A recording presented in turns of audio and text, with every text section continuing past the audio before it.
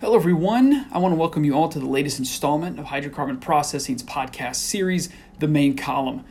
Today we're looking at reliability, exploring better compressor sour seal oil traps. So this column was actually featured in the June issue of Hydrocarbon Processing magazine, and it was written by Heinz Block, our professional engineer for reliability for Hydrocarbon Processing magazine. Now, before we get started, I would like to remind everyone that you can register for IRPC operations. This virtual event is free, but you do have to register to attend. To do that, simply go to irpc-operations.com. You can view the event agenda. We got roughly about 70% of the presentations are being presented by owner-operator companies. And we're looking forward to about 1,500 or more registrants from around the globe attending. So definitely sign up for that, and we will see you in September. So reliability, exploring better compressor sour seal oil traps.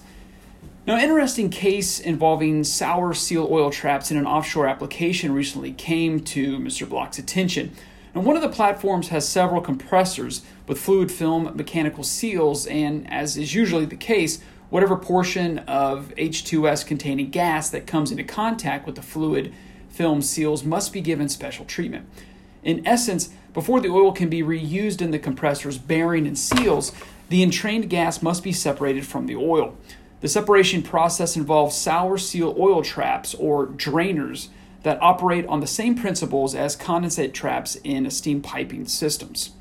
When it became clear that the degassing system did not adequately remove the sour gas, a troubleshooting exercise determined that the originally supplied sour seal oil traps did not work properly, with sour meaning contained with hydrogen sulfide, or H2S, gas, remained entrained within the oil seal system.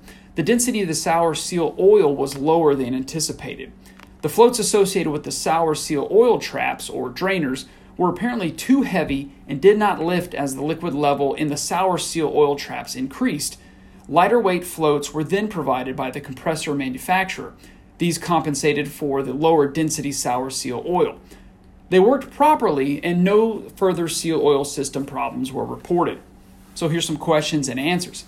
Whether the traps constructed with a wider range of adjustability could have been supplied in the first place is not known. The experience seems to relate to an infrequent occurrence.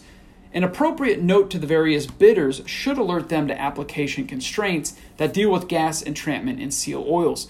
Vendor experience checks are appropriate and should be done for sour seal oil traps.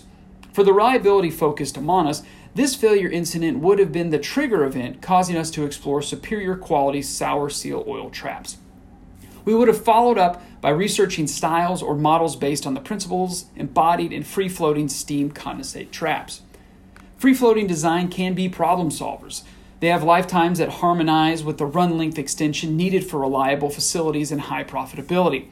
One vendor claims that successful similar applications include fluid-specific gravities as low as 0.55, while another led us to believe that suitable designs cover the full range of specific gravities found in modern process gas compressors. Nonetheless, vendor experience should be established before we would consider purchasing sour seal oil traps for the turbomachinery installed in our highly reliability-focused user facility. With a continuous focus on reliability, frankly, it would not matter what kinds of seals are in our machines and whether or not the entrained gas had corrosive properties.